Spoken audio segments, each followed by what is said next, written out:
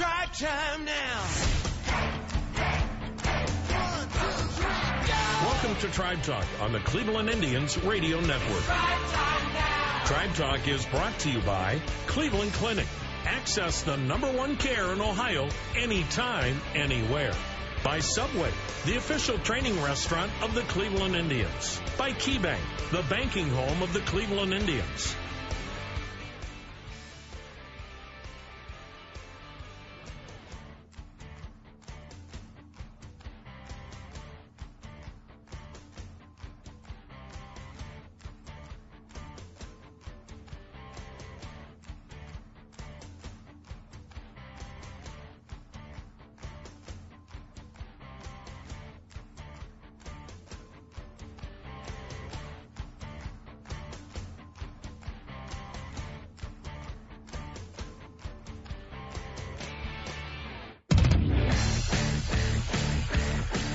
Hi, everyone. Welcome to Tribe Talk. Jim Rosenhaus along with you this weekend from Progressive Field in downtown Cleveland. We continue with our hot stove radio shows during the baseball off-season. A lot of news and notes to get to this week, most notably 2 members of the Cleveland Indians, and I'll bet you can guess who they are, were named American League Silver Slugger Award winners for excellence offensively at their respective positions. Shortstop Francisco Lindor and third baseman Jose Ramirez earning Silver Sluggers this year. We'll also hear from Tribe manager Terry Francona as he discusses the Indians' new assistant hitting coach, Victor Rodriguez, coming over from the Boston Red Sox organization. We will visit with Matt Cattaro, the now former Indians assistant hitting coach, on the move. He'll be Tampa Bay's third base coach in the coming season. And we'll also visit with Brad Grant, the Indians' director of amateur scouting the past 10 seasons, has done great work overseeing outstanding drafts for the Tribe. He's moving to a new spot in the Indians' front office on the baseball side, and we'll go through a lifetime in baseball with Brad Grant. Some great stories from him on his career path that led him to a prominent position in the Indians' front office, and certainly a key position in terms of building an organization talent-wise. So a lot to get to. We'll also have our weekly Game of the Week, a look back at one of the best games of 2017. That's all coming your way as Tribe Talk gets rolling on the Cleveland Clinic Indians Radio Network.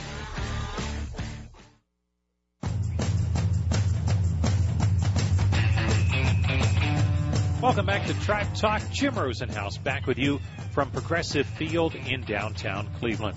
Earlier this week, Brad Grant, who we've come to know over the past 10 years as the Indians' director of amateur scouting, he's overseen some tremendous drafts that have fueled the Indians' rise to the top of the American League. Well, Brad has been promoted to vice president of baseball operations, strategy, and administration, going away from the scouting game for the first time in 23 seasons. That's when he started as an intern in that department. And the past 10 years doing great work overseeing a department that has selected the likes of Francisco Lindor, Cody Allen, Jason Kipnis, Lonnie Chisenhall, Roberto Perez, Josh Tomlin, a good portion of the Indians roster the last several seasons made up of homegrown talent, and then a lot of drafted players involved in key trades for the Indians. 4 tremendous prospects, allowing the Indians to acquire their key to last season's postseason run, Andrew Miller. So some great work done over the years by Brad Grant and his staff. And when we had a chance to visit with Brad earlier this week, we looked at it from the perspective of a lifetime in baseball. And as Brad says, sometimes things don't work out the way you think they will when you take a certain position. And this was a youngster coming out of university school over on the east side, and as part of his senior project, started working for the Cleveland Indians in anything but the scouting department. He explains. Yeah, the original plan, I don't think, was to end up in baseball operations. I actually started off in 1994 in ballpark operations with the Indians. I went to university school and did a senior project, and did the senior project, and then came back every year while I was at Miami and worked in ballpark operations. And in 94 did a marketing internship, and then in 95 got the scouting internship, and that's kind of where my career went from there. So now you report to Mike Chernoff, the general manager. When you first started, it was Jim Folk in a completely different area of this business. And what was that like when you first got in, especially at a time when this ballpark was new? And I know you mentioned you worked a little while at the old place. Yeah, it was great. I mean, I would at the old place, my job was kind of to stock Mr. Jacobs' refrigerator and do all these different things at the old stadium, and then got to move into the new stadium in a marketing internship, which allowed me to do all sorts of different things. And at that point, it was a really exciting time. Obviously, the ballpark had just opened. The downside to it, though, was that it was the strike year. So after the season ended, there really weren't any other opportunities. Somebody gave me really good advice to look at other internships within the Indians instead of coming back to do a marketing internship again, and fortunately the scouting internship was open. So as a young whippersnapper at a university school and then Miami of Ohio, and your communications, marketing, ballpark ops, the idea of spending almost a quarter century going out looking for the next Manny Ramirez or the next Jim Thome, who were the big guys when you first started, did that ever even cross your mind? No, never crossed my mind. I played baseball through high school, and then I was a swimmer and swam all 4 years at Miami. So the actual baseball operations side never crossed my mind at all. But once I got into the scouting side of it, it was more of an administrative position at first.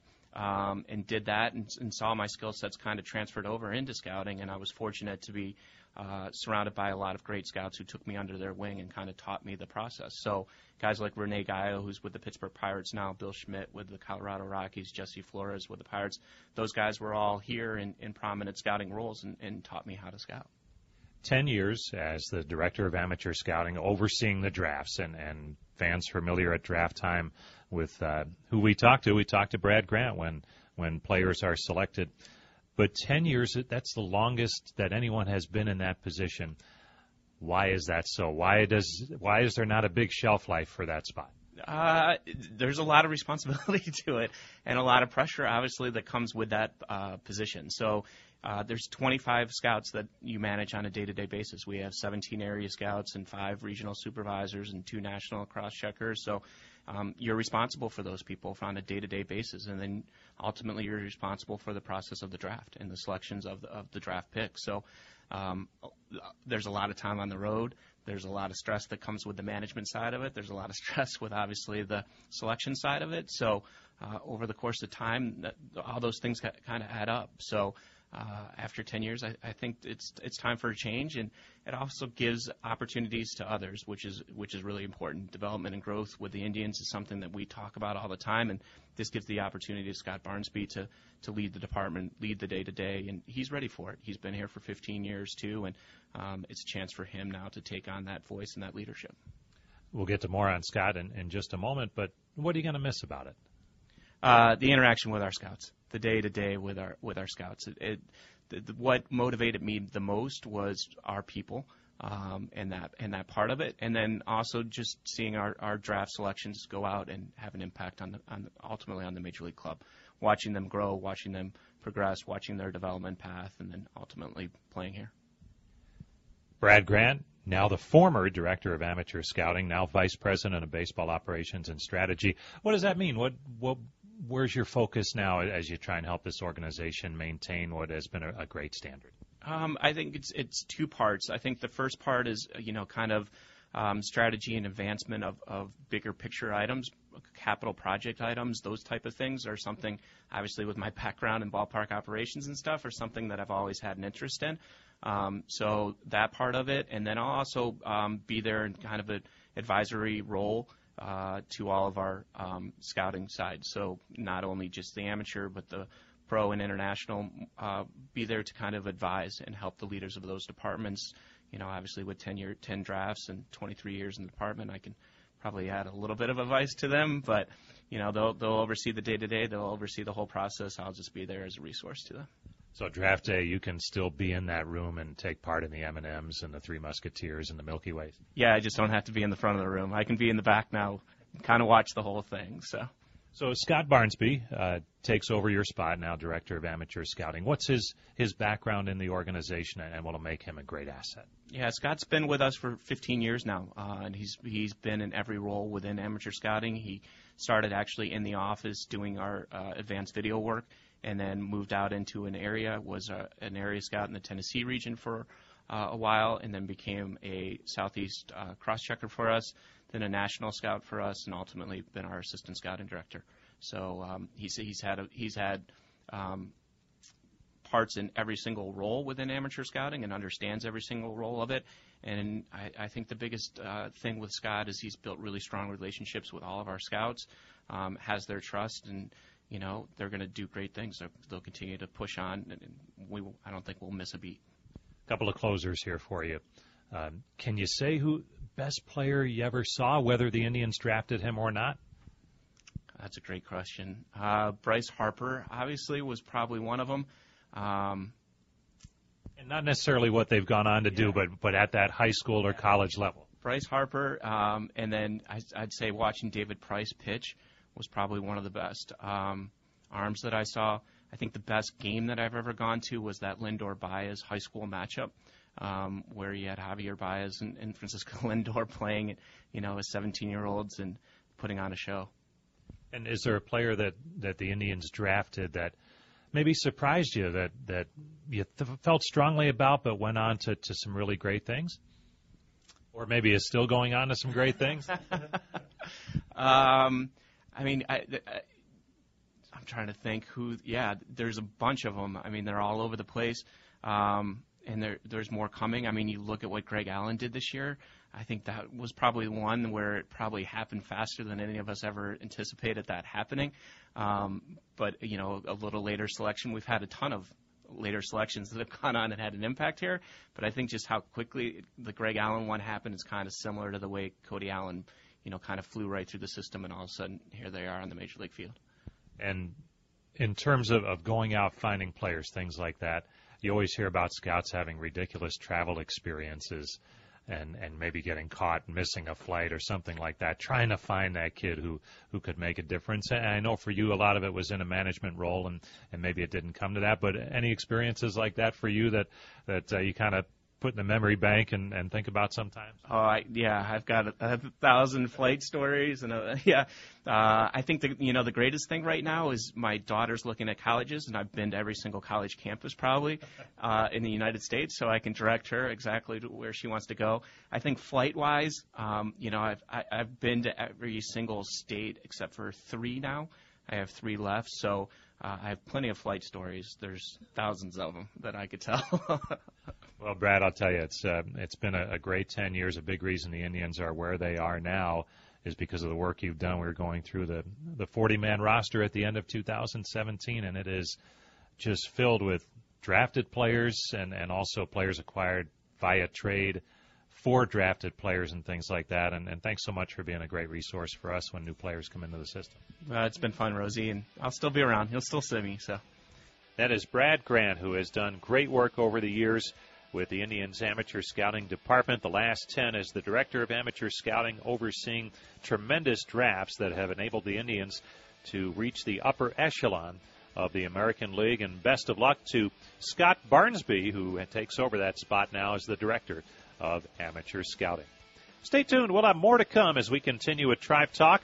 We'll hear about the Indians' new assistant hitting coach. That comes your way next as we continue on the Cleveland Clinic Indians Radio Network.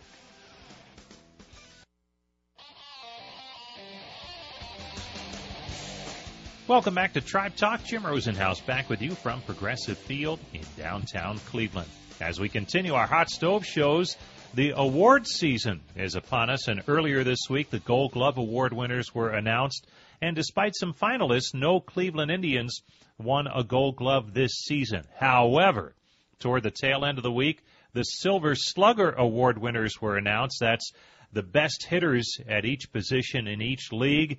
And 2 members of the Cleveland Indians, their double play combination, both named Silver Slugger Award winners. Shortstop Francisco Lindor and third baseman Jose Ramirez. They were among 8 first-time recipients of the Silver Slugger. For Lindor, just a tremendous season, his second full season at the major league level, and he established career highs in almost every offensive category. Ranked third in the American League in extra base hits, 33 home runs, a major league record by a switch-hitting shortstop, and also a franchise record for shortstops for the Cleveland Indians. Just a tremendous year at the plate for Lindor. And maybe surpassed overall by Jose Ramirez, seemingly out of nowhere, although a very good season in 2016 for Ramirez. He started the year at third base, ended up at second base, and really put together one of the finest offensive seasons in Indians history. He joined Grady Sizemore as the only Indians hitter with at least 100 runs scored, 50 doubles, 25 home runs, and 15 stolen bases in the same season. Sizemore did it back in 2006. Jose Ramirez was your American League leader in extra base hits with 91 and led the American League in doubles with 56. Just a great year for Jose Ramirez at the plate, and certainly deserving, both he and Lindor, American League Silver Slugger Award winners. And a big reason, or at least a big help for both over the course of the season, the work of hitting coaches. Ty Van Berkelio, the Indians hitting coach, and he was assisted by Matt Cattaro, and we'll hear from Matt in our next segment as he is on the move. He's going to Tampa Bay to become the Rays' third base coach, and he'll be replaced by Victor Rodriguez. Rodriguez has spent 23 seasons with the Boston Red Sox in their organization, the last 5 as the assistant hitting coach at the major league level. But he came available at the tail end of this season, and Terry Francona called upon Rodriguez to fill the spot vacated by Matt Cattaro. And when Terry Francona met with the Indians media, specifically Paul Hoynes from the Cleveland Plain Dealer and Anthony Castrovins from MLB.com earlier this week, he explained the reasons that set Victor Rodriguez apart as a great member and addition to the Indians coaching staff. The way he is able to develop relationships, I mean, it just came across so glaringly, like how much he cares about the players. I think anytime you have an ability to speak a second language, it's a plus, it's a bonus. I don't think it's a reason to hire somebody. But that was also attractive. But I think, given Victor's personality, I think he can connect with anybody, which was more attractive than anything. How well did you know him, Tito, when you were in Boston? Not great. He was in the minor leagues when I was there. He came up a couple times, like if somebody got sick or somebody went home for a graduation. So I certainly knew of him. I'd see him in spring training and things like that. But I haven't worked with him extensively. I do know a lot of players, a lot of staff that I respect a lot had glowing things to say about him. You just speak to the sheer value. I mean, obviously the second hitting coach is a pivotal point for every organization now. Just the sheer volume of hitters they're dealing with, the sheer amount of time that goes into it and all that. You know what? It's not just that; it's the preparation part of it too. Because there's so much more at a coach's fingertips. So it's certainly working with players, in the cage during a game, being an ear for them, being an ally for them when they're down. But there's also preparation and getting them ready for a game and getting them properly ready, because there is so much information at our disposal now. So I think Victor crossed a lot of lines that he can really be a nice addition to our team. Where we are right now, we interviewed some guys, or we thought about guys in the organization. We interviewed some guys outside the organization. I think we just felt like with his experience, it was a really good, attractive hire for us right now. That's Indians manager Terry Francona talking about the addition of Victor Rodriguez as the new Indians assistant hitting coach. Stay tuned. When we return, we'll hear from Matt Cattaro the former now Indians assistant hitting coach. Always fun to talk baseball with Matt, and we'll hear from him when we return after this on the Cleveland Clinic Indians Radio Network.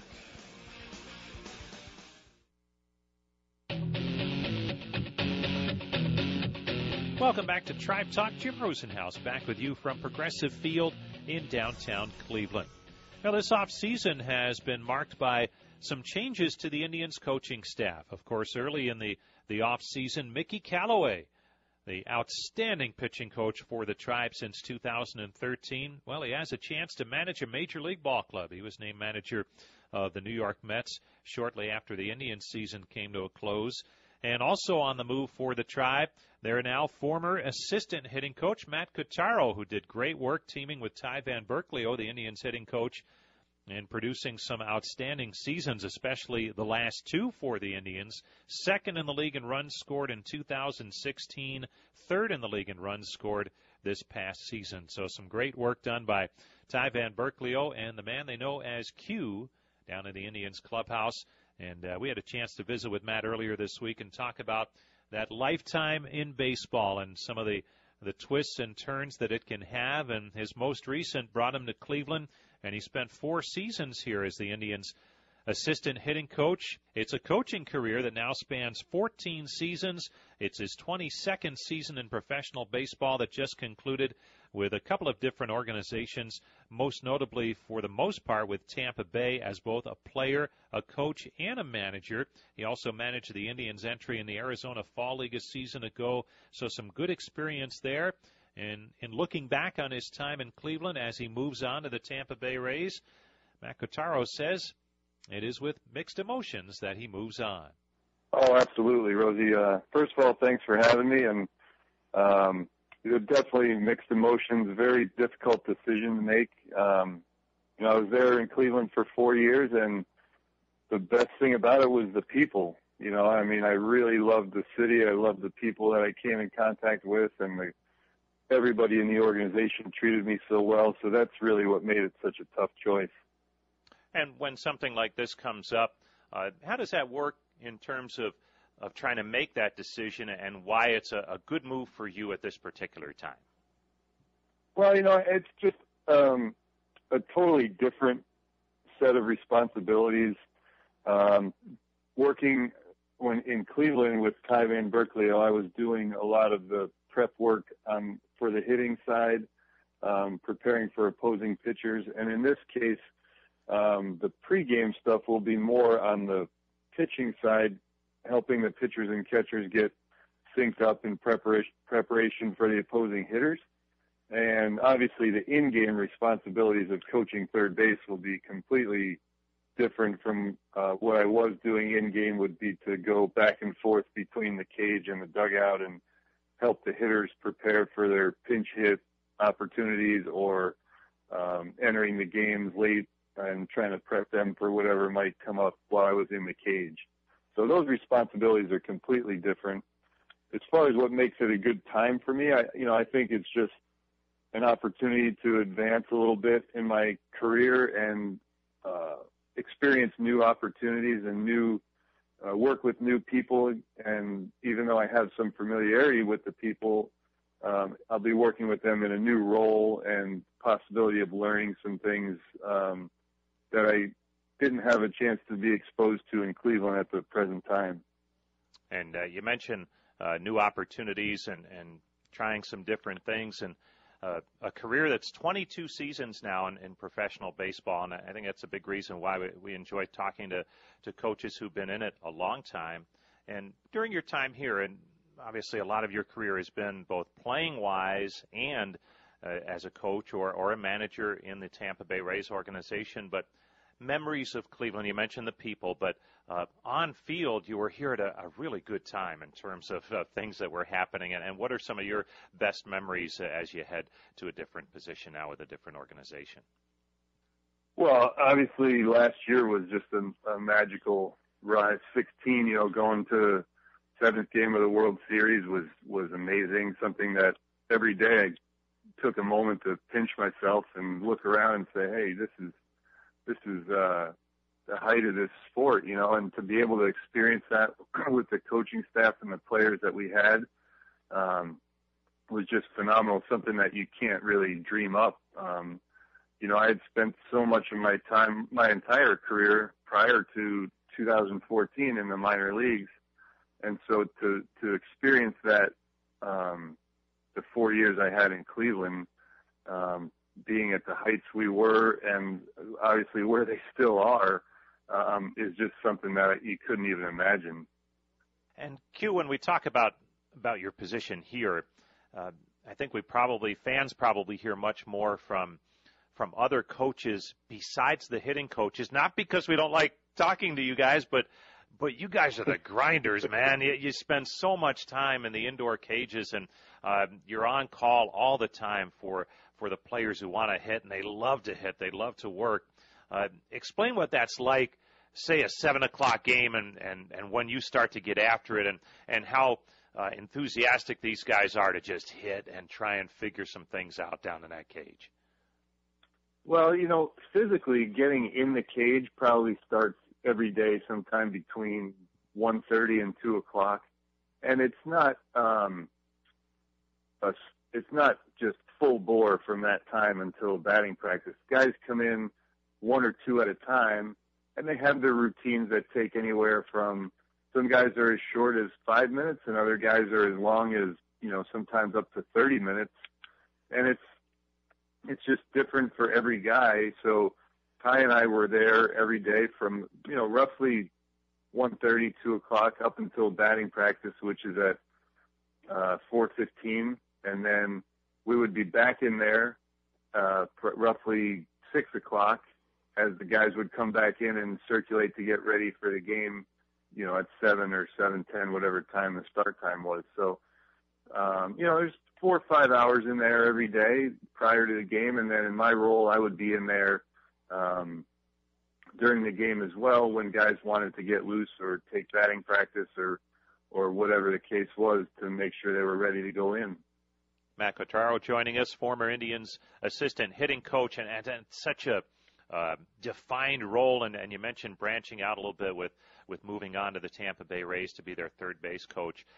Loyal listeners of this show may recall us talking to you after you finished up managing in the Arizona Fall League, and you did have 4 years as a manager in the Rays organization.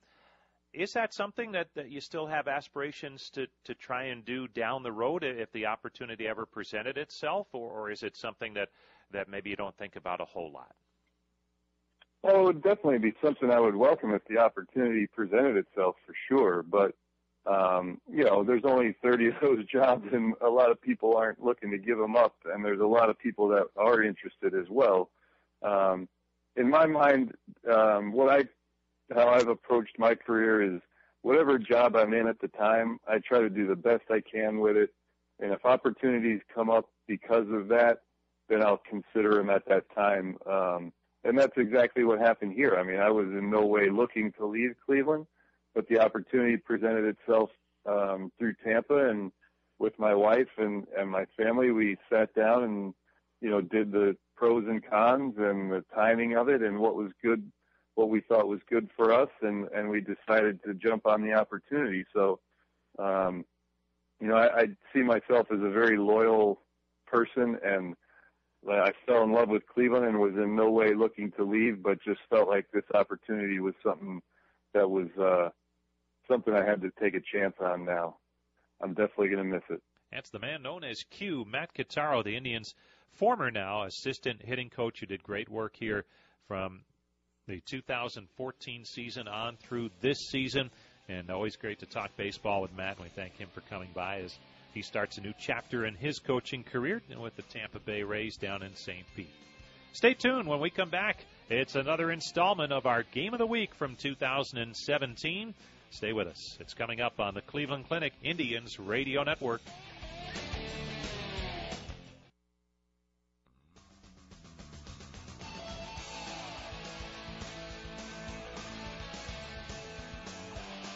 Welcome back to Tribe Talk. Jim Rosenhaus back with you from Progressive Field in downtown Cleveland.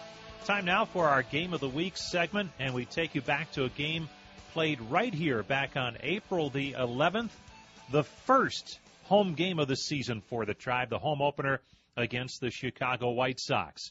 The Indians were coming off their season-opening road trip at 3-3 after sweeping Texas to begin the year. Then they went to Phoenix, and the surprising Arizona Diamondbacks, well, they swept the Indians in what turned out to be a preview of the year to come for Arizona as they went on to become a wild-card team in the National League. Meanwhile, Chicago was coming in with very low expectations after going on a full-on rebuild during the wintertime, trading away some of their established veterans for prospects. They came in with a record of 2-3.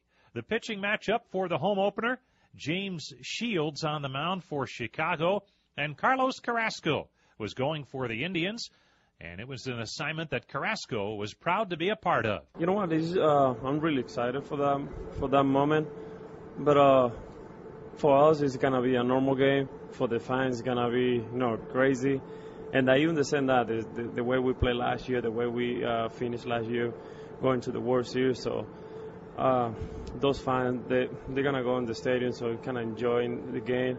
And that's what we're here for. Just trying to play good, and trying to do everything for those fans to get excited. And it didn't take long for Carrasco to get his A game going. Carrasco was a winner in his start in Arlington, Texas. Now his 2-2 pitch to Saladino. And strike 3 called on the outside corner. A delayed call by Will Little. Saladino is still at home plate arguing the call.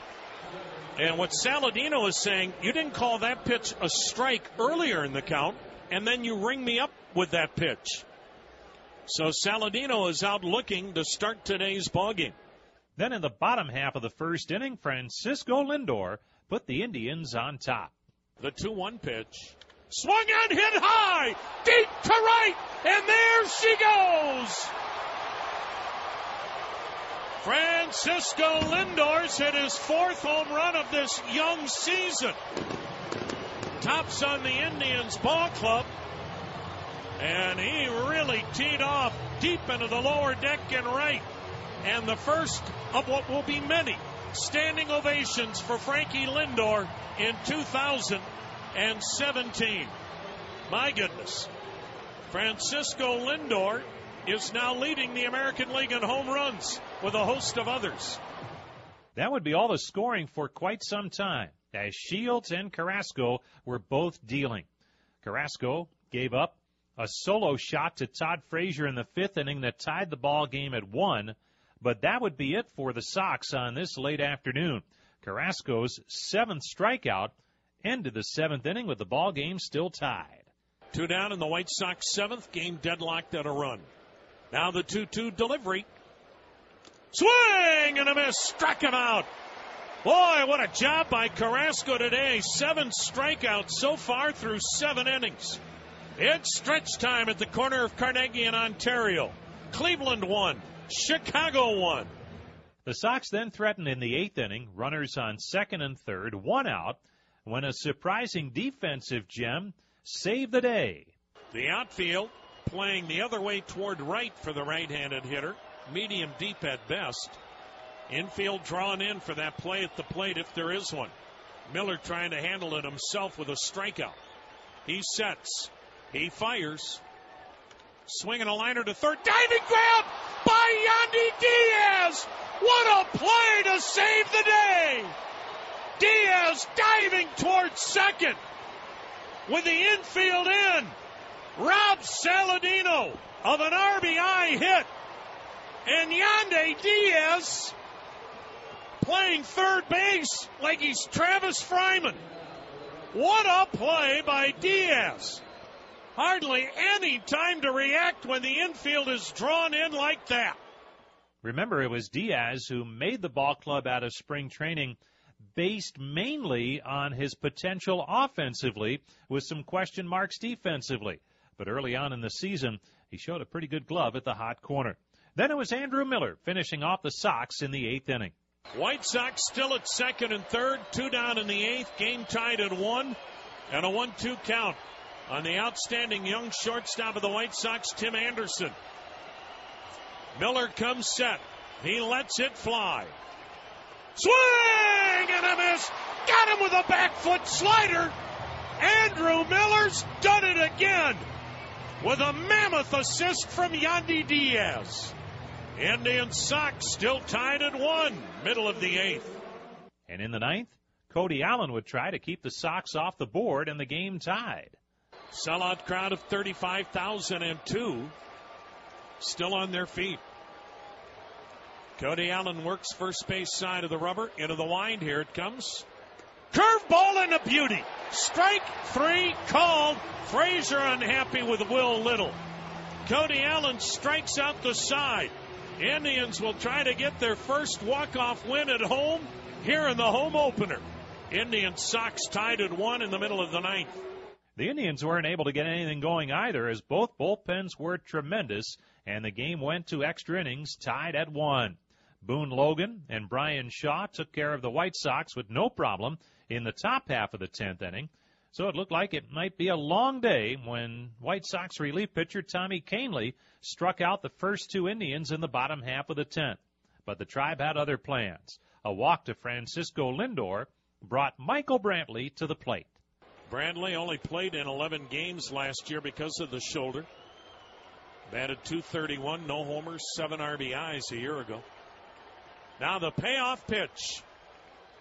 Swinging a line drive, base hit down the left field line. It'll head toward the corner. Lindor hits third. He'll try to score. Lindor's coming home. It's a game-winning double.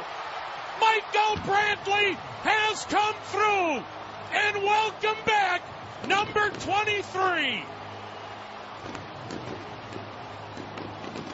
Walk-off win number 1. And Michael Brantley, who agonized all last season because he couldn't help this club win at all, has gone oppo with a game-winning double down the left field line and into the corner, and Lindor flying home from first with a winning run. And the Indians in 10 innings have today defeated the Chicago White Sox 2-1. The next day we caught up with Dr. Smooth Michael Brantley and talked about the big hit in the home opening win. Yeah, it was very special. A lot of hard work went in this offseason. I was coming to the field.